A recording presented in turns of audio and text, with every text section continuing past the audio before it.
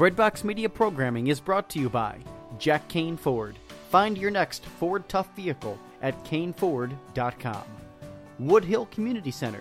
Have a hand in the heart of the city.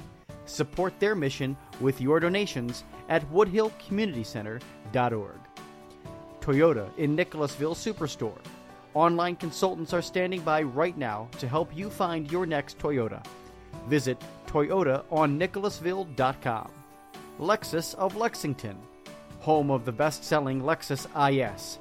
Find yours today at lexusoflexington.com. Introducing the redesigned CatholicSingles.com, featuring new ways that put the spotlight on the person and their faith, not just a profile picture. For the past 20 years, faithful Catholics have used CatholicSingles.com, and the reimagined CatholicSingles.com website is ready to help single Catholics take the next step in sharing meaningful relationships with other faithful Catholics. Remember, CatholicSingles.com for faith, fellowship, and love. Awakening the faithful, reaching the lost, and making church matter. Welcome to the Rebuilt Podcast. If you love your parish, listen to this podcast. Hey everyone, welcome to the Rebuilt Podcast. I'm Kelly Lippenholtz, your host. I'm on staff here at Nativity. I work in youth ministry, and I'm on the message team here. I am joined by Tom Corcoran. Tom is the associate to the pastor. Hi, Tom. Hey, Kelly. So you're getting ready to go to the mountains, right? I am headed to the mountains, one of my favorite places. I'm going to Deep Creek Lake this weekend in Maryland. It's going to be wonderful. Today is my youngest son's birthday. He's a teenager today. So I officially have two teenagers in my house, okay. Two teenage boys. And so we're heading out to the lake. We're going to do some water skiing, some hiking. And celebrating your parents' 50th anniversary. Yes, my parents have been married for 50 years. And my husband and I have been married for 20 years this month, too. So lots of celebrations happening in the household this weekend. Thank you. 20 years of marriage. And so it makes me familiar with this topic that we're going to be talking about that's today. Perfect, actually, yeah. So it's actually perfect for what we're talking about. So so today we're talking about the importance of loving your parish, which is something I've never heard this talked about before anywhere, and I think it's a great thing to do, to talk about loving your parish. You know, we work for our parish, or we show up on Sunday and go to church, but I don't know that most people would say, I love my parish. So what's the story here? Yeah, although it's funny, in especially evangelical world, there's a lot more like series or things like I love my church. And interesting. So not in the Catholic world. no, we're trying to, that's what we're working on. Okay. We're working on that. But, so, first of all, with love, love can be a noun or a verb. So right. You were a science teacher, so we'll do a little grammar here. Okay. Right. Well, yeah. I mean, I think most people think of love as just a noun. A noun. Okay. So, that's good. There's the feelings of love, and that's important. You know, we think about falling in love. Mm-hmm. Again, with Jeremy for you and Mia for me. I fall in love over every day. No, I don't know. Oh, you should have just left it there, Kelly. That sounds so corny, though. but we all want that, But, again, it's not enough just to have the feelings of love. And, I remember, falling in love with my wife and realizing the day I knew when I was going to marry her, and I can remember that moment when I was like, this is the person I'm going to marry. She didn't have the same feeling at that point, but we had those feelings of love. We've had feelings of affection for our kids, for different people. So, and that's important because those feelings can fuel our love, but it's not enough, right? It's not enough. And I think the first time I realized that it wasn't enough was with my kids. I'm not sure that I really thought about it with my husband before we had kids. But once we had kids, I understood. That's the first time I understood that love was more than just a feeling, because you're not always happy with your kids. I remember reading a blog by another mom. Like, you don't always have to be happy with your children. You don't always have to like your children, but you still love them. Right. I mean, fiercely, you still love them. But you're not always happy with them. And so, how do we get past that? How do we get through that? Right. And the same is going to be with our parish. We're not always going to be in love with our parish, so to speak, or like our parish. Things are going to happen. They're going to annoy us. Yep. So the point is that love can be a noun, but really love is a verb, and that's kind of the way Jesus tells us to approach love. So it's to take action, to do something. So in the Gospel of John, Jesus says to the apostles, he washes the disciples' feet, first of all, at the Last Supper. So Last Supper, Jesus talks for like 4 chapters. Chapter 13 through 17 in the Gospel of John is all the Last Supper. And it begins with Jesus washing the disciples' feet. And then it's kind of interesting. From there, Judas goes to betray him. Mm-hmm. And then after Judas leaves, Jesus launches into this big last final teaching for the disciples. And the first thing he says to them is, love one another as I have loved you. I give you a new commandment. Love one another as I have loved you. And so the commandment to love was nothing new. It's in Leviticus. It's in the Old Testament. But what's new is the whole new standard. Jesus' standard. Yes. And so the apostles, fresh in their mind, would have been, oh, he just got down on his feet and did the most disgusting thing imaginable, washing our feet. Servants do, right? Right. The thing nobody would do, you know, especially not a rabbi. Mm-hmm. And now he's gotten down his knees and washed their feet. And then that's what was in their mind. And, of course, what's in our mind is what's coming is the cross, that he's going to go to the cross. So that's love as an action. That's love as a verb. That's not love as a feeling. Right. That's not just a feeling. Yeah. Those things didn't feel good. But it's putting love in action. And Jesus commands love to us. You can't command a feeling, you know. Feel angry, you know. Right. You can't tell someone how to feel. Right. Right. But love, that we can say, we can command an action. So right. We were talking about how, before we got on, how Andy Stanley kind of talks about this to married couples. And this is going to be kind of a theme interweaved throughout today's podcast, because I think, again, there's similarities between loving our spouse. Right. Well, that's our most familiar example of love being difficult sometimes. Hopefully it's not that difficult to love your parish, but as you said, sometimes things are going to annoy you or upset you. Right. Similar to a marriage. I actually think the kids' war would be where I'd go, but that's Well, I only have 2 kids. You have 7. Yeah, so it's a little bit easier. It's probably a little bit easier. But yeah, I mean, my kids annoy me all the time. Right. I love them to death. But, you know, middle school boys, come on. Oh, no. You got a couple of them. Yeah, no, driving me nuts right now. Yeah, my love is not a feeling. It's got to be a verb. It's got to be a verb. Right. So, serve them. So, you know, Andy Stanley talks about this, make love. He talks about the couples, make love a verb. It's kind of cute. Oh, you know. Andy. So, but love it. That's what, again, in loving other people, but also loving our parish, it needs to be a verb. It needs something we do. Right. So when you're not feeling the love, you still can love by doing something, by serving, by showing up, by having a positive attitude. We're going to get into we'll do some of the ways. Yeah.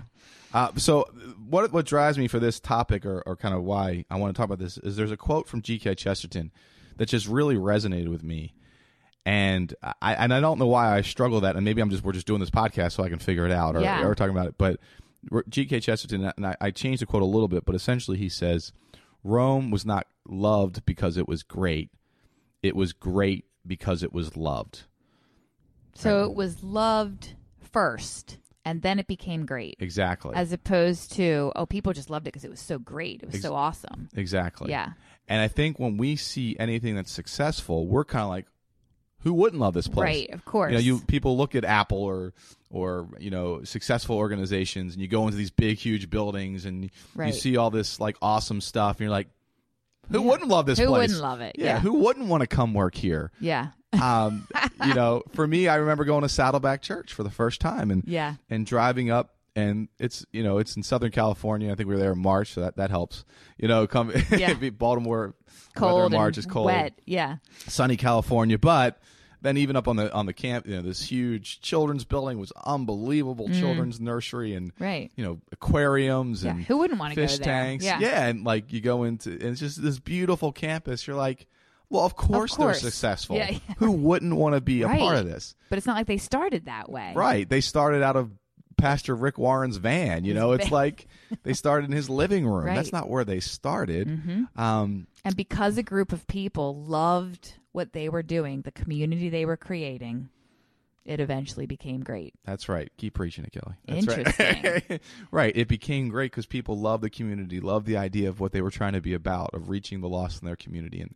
And they loved it into that place. And in fact, I just had a chance to have dinner with David Shawn, who's the chief of staff at Saddleback. And so I said, give me the history, because I knew they started in 1980. And I'm like, when did you guys get that land? And I'm like, when did you guys build the children's building? And it was like 6 months before we had gotten there. You know, like that children's building that I thought was so awesome, that must have attracted all these people. It had just arrived. Been built. Yeah. And so, again, I think that's the mistake we make a lot of times when we see places that are successful. We think it's loved because it's great. Yeah. And of course it's loved. And it's the exact opposite. I was actually, again, the love comes first. Right. First comes love, then comes marriage. You know, first comes love, then comes the greatness. The greatness. That's right. So, you know, we could do the... And it was a small group of people that loved it first. Right. And then that grew into more and more people loving it. So I was reading, now this is kind of a little bit anathema here in Baltimore, but I was reading Phil Knight's book on Nike called Shoe Dog. And I wasn't even going to read it because, like, we're big about Under Armour here. So we have a lot of Under Armour people in our parish, and we love Under Armour. But reading Phil Knight's book from Shoe Dog, I was like, he loved Nike. And this guy, the reason Nike grew to what it is because this guy, and other people too, that he brought in, loved what Nike stood for, was about. And that's why they're so successful. That any successful organization, there are people who have loved that to its success. And very important for us to remember, because we're waiting, again, we want to join something already winning and already successful. Yeah. But if we want to really have a successful parish, we have to love it. And again, not love it just in feeling, not just in thought, but in word, in deed, in action. In action. Yeah. And I mean, you could probably do a similar study on businesses, you know, going with the Nike example, that nobody did love them. They were just trying to make money, and they didn't really stand for anything, and they didn't have a clear mission or vision. And those companies probably came and went pretty quickly. Right. And it's not to say that, and some can be successful without that, but I don't think a parish can ever really be successful without someone loving it. And so your parish will not be great unless some people choose to love it into greatness. Okay. Well, with that, we're going to take a quick break, and we'll be right back with this episode. The Rebuilt Field Guide will lead you and your leadership team through assessment and goal-setting exercises that will help you revitalize your church. The workbook offers practical steps that will bring your team together so that you can affect change in your parish. If you know your parish needs to change or want to introduce the principles of Rebuilt, but you don't know where to start, the Rebuilt Field Guide is the perfect resource. You can order the Field Guide from Amazon, Barnes & Noble, and at Ave Maria Press. Hey everyone, we're back, and we are talking about loving your parish today. So now we're going to get into some practical steps on how to love your parish.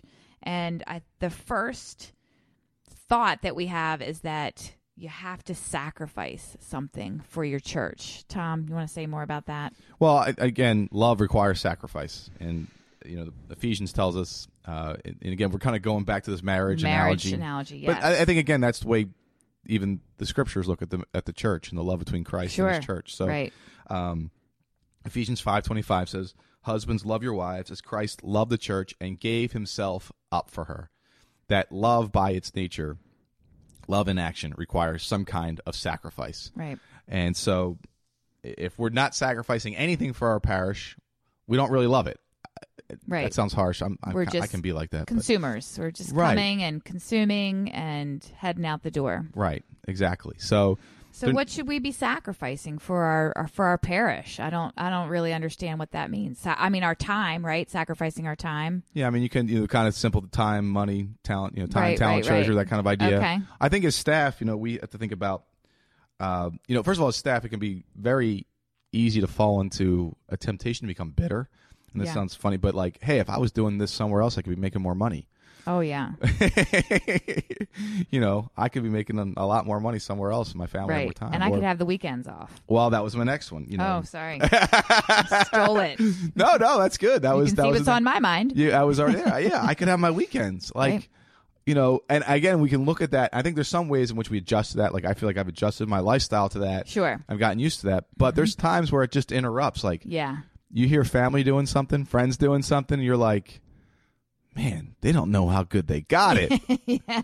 They They just- have Saturday and Sunday off. Yeah. And like a Labor Day weekend, Memorial Day weekend, Oh, they're like, yeah. yeah, it's a 3-day weekend for them. Christmas, Easter. I mean, Yeah. we could go on. Yeah. Maybe We better should. stop. We better stop, right?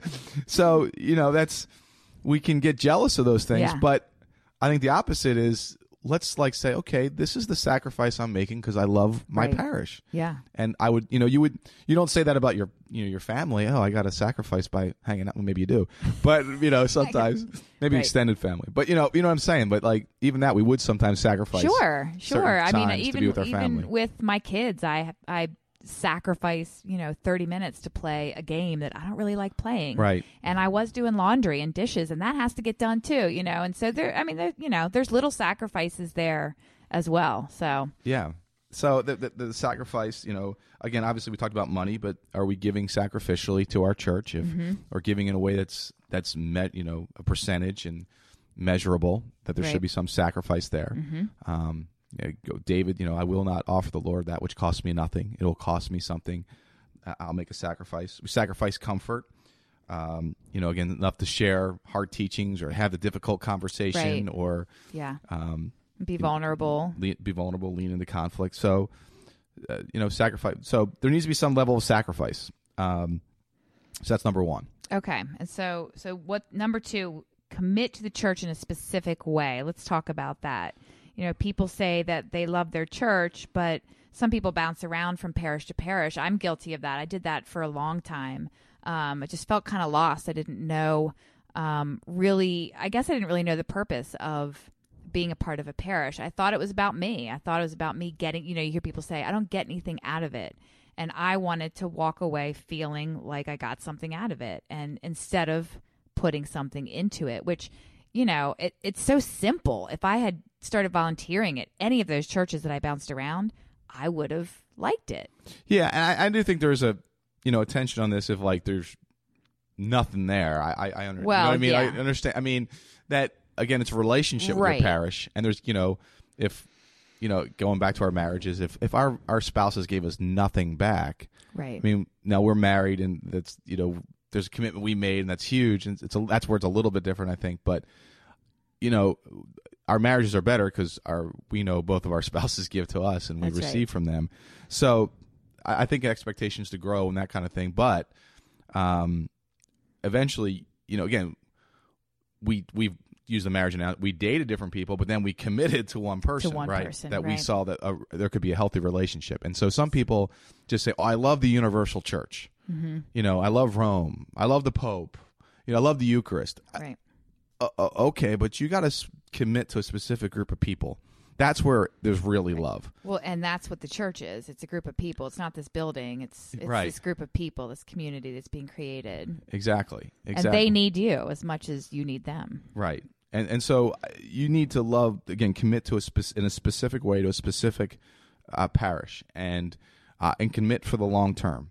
And again, I there can be times where you move, it's a little bit different than a marriage in that sense, but there's got to be a level of commitment there. Right. You can't get annoyed about one thing and say, I'm out. I'm going somewhere else. Right. Because you're going to get annoyed about something at that church too. Exactly. And you're going to move on to the next one. Exactly. There's going to be imperfect people there just as there are here. I think for me, the way I feel commitment is I try to love this community. Like, what is Timonium? This Right. is where we are. Mm-hmm. What makes Timonium Timonium? And there's some things about Timonium that are great, and there's some things that are not great. Things we don't like. Right. Yeah. And you probably meet these more than me because you're kind of a little bit more part of the community than I am. Right. So Yeah. you hear the conversations a lot more. So. I do. I know a lot of the people, and it's a great place. It's a great place to live. It's a great place to raise your kids, but there are flaws like anywhere. Right.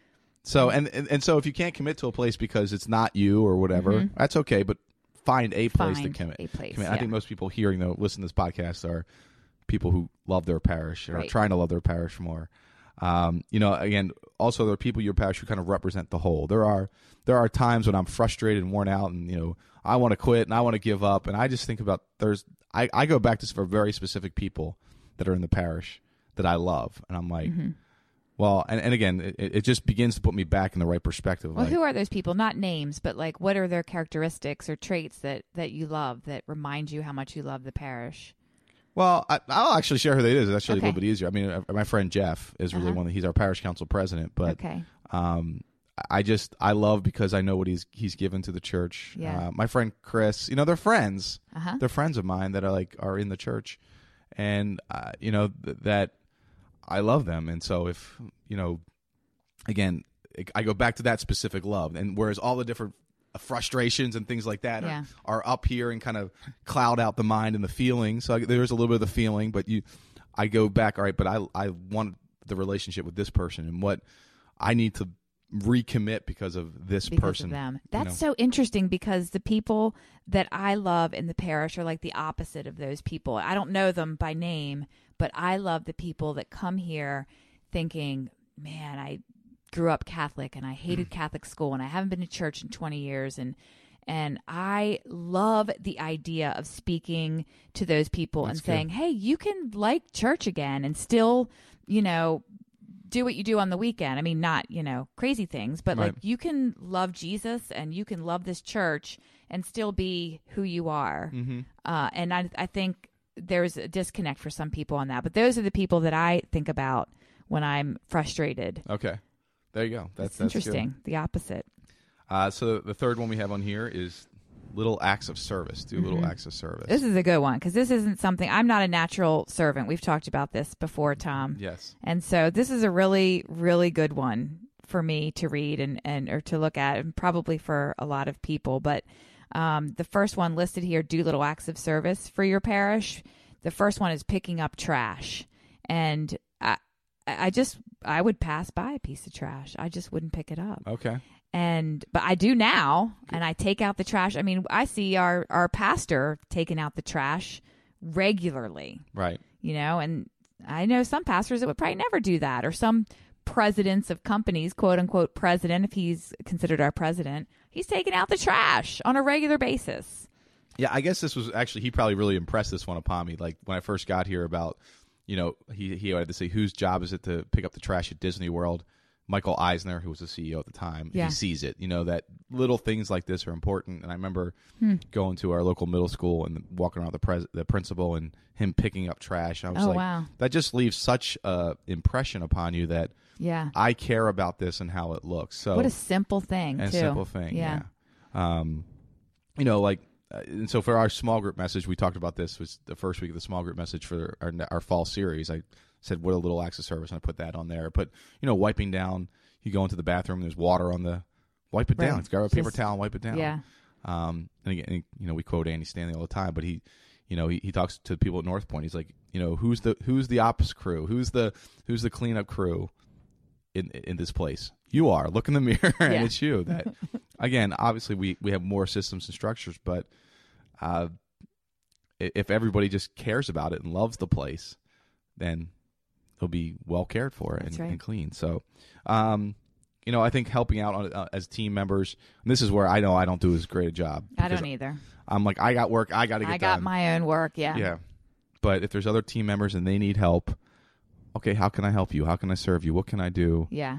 And again, I think there's a huge tension in that. And again, this is where maybe I lean too much to the one side of everybody plays their role, and kind of going back to the delegation one where right. we did the last one where you add the most value. But at some point, though, there are times. I think there are seasons or times or days or moments where you should be saying, "How can I help you?" Yeah, we have a couple people on staff that are really good at that. Really good at that. And, Christmas. Yeah, Christmas is we're getting ready for Christmas Eve. So there was another one. And the last one here just have is practice forbearance.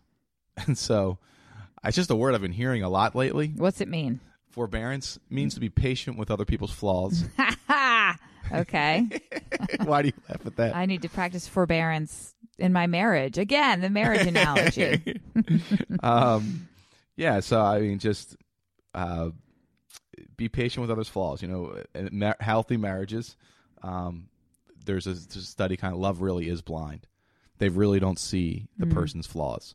And I know from my wife, Mia, she doesn't see my flaws because she must have incredible forbearance. So, I just wrote down, this is just kind of a side note on here, the Taxi episode. Did you ever watch Taxi? I did watch it, but I don't know this episode. Well, there's an episode in which Louis De Palma, he's like talking about Carla. I think it's Carla. Yeah. Was it Carla? Or it was that Cheers? That's Cheers, but the same whatever actress. her name was on Taxi. Rhea Perlman on Taxi. I can't remember. But in any case, Rhea Perlman on Taxi says, she sees things that no one else sees, that I don't see, that aren't there. So it's like just that don't exist. But that's love. That's love, right? So, that we have forbearance for our parish, that there's things that it's imperfect people and imperfect systems and imperfect structures. It's all a work in progress, and we just need to be patient with that. So when you see those things, practice forbearance. And it doesn't mean like we're excusing things. We want to love things to a better place. That's the whole point. I mean, love does, you love through acts of service. You commit to it to make it better. It doesn't mean not make it better, but it's not allowing the problems and the flaws and the faults of it to just overwhelm us. So that's all we see. So practice forbearance. All right. Great. Well, thanks, Tom. And thanks, everyone, for joining us on this episode of the Rebuilt Podcast, where we were talking about loving your parish. Sacrifice something for your parish this week. We're going to take a quick break, and we'll be right back with some final thoughts on loving your parish. Join us April 16th and 17th, 2018 for an exciting conference for pastors, parish leaders, staff, and volunteer ministers, and anyone who is interested in making church matter for their community. The Rebuilt Conference is for people in the trenches who are building or rebuilding healthy and growing communities in faith. This year's conference will take place in our brand new church, so it will be a one-of-a-kind celebration. Along with presentations from Father Michael White and Tom Corcoran, you'll hear from Jeff Cavins and Pastor Craig Groeschel. Jeff is the creator of the Bible Timeline and a wildly popular Catholic author and speaker. Craig Groeschel is the founding pastor of Life Church, the largest church in the U.S. with 27 locations in 8 states. Come to the Rebuilt Conference to be inspired, encouraged, and equipped for the work in the trenches. You can register at rebuiltconference.com. That's rebuiltconference.com. Registration opens October 1st. Okay, well, thanks for joining us today, everyone, on this episode of the Rebuilt Podcast, where we're talking about loving your parish. Just some final thoughts for you. We have to make love a verb in the church, and the way to do that is through 4 different things that we talked about today. Sacrifice something for your church. Commit to a church in a very specific way. Commit to one parish that you can love and serve. The third thing is do little acts of service. Pick up the trash, wipe down the counter in the bathroom. Whatever you see that's needed, take the initiative and do that little act of service. And finally, practice forbearance. This is probably the hardest one for me. Practice some patience with others that we serve and work with. Tom, any final thoughts on loving your parish? Yeah, I think that love comes first. Again, success follows love. So just that G.K. Chesterton quote, Rome was not loved because it was great. It was great because it was loved. And so if you want your parish to be great, you got to love it. Great. All right, I'll close in prayer, and we'll okay. End it here. Thanks for joining us. Father, we thank you for the gift of the local parish, the local church. And God, we thank you that we get to serve it. And God, we pray that help us to put love into action, not to depend upon feelings, but to do what your Son commanded, to love one another, to love the people in our parish, to love our church, so it can be what you want it to be. And we make this prayer through Christ our Lord. Amen. Amen.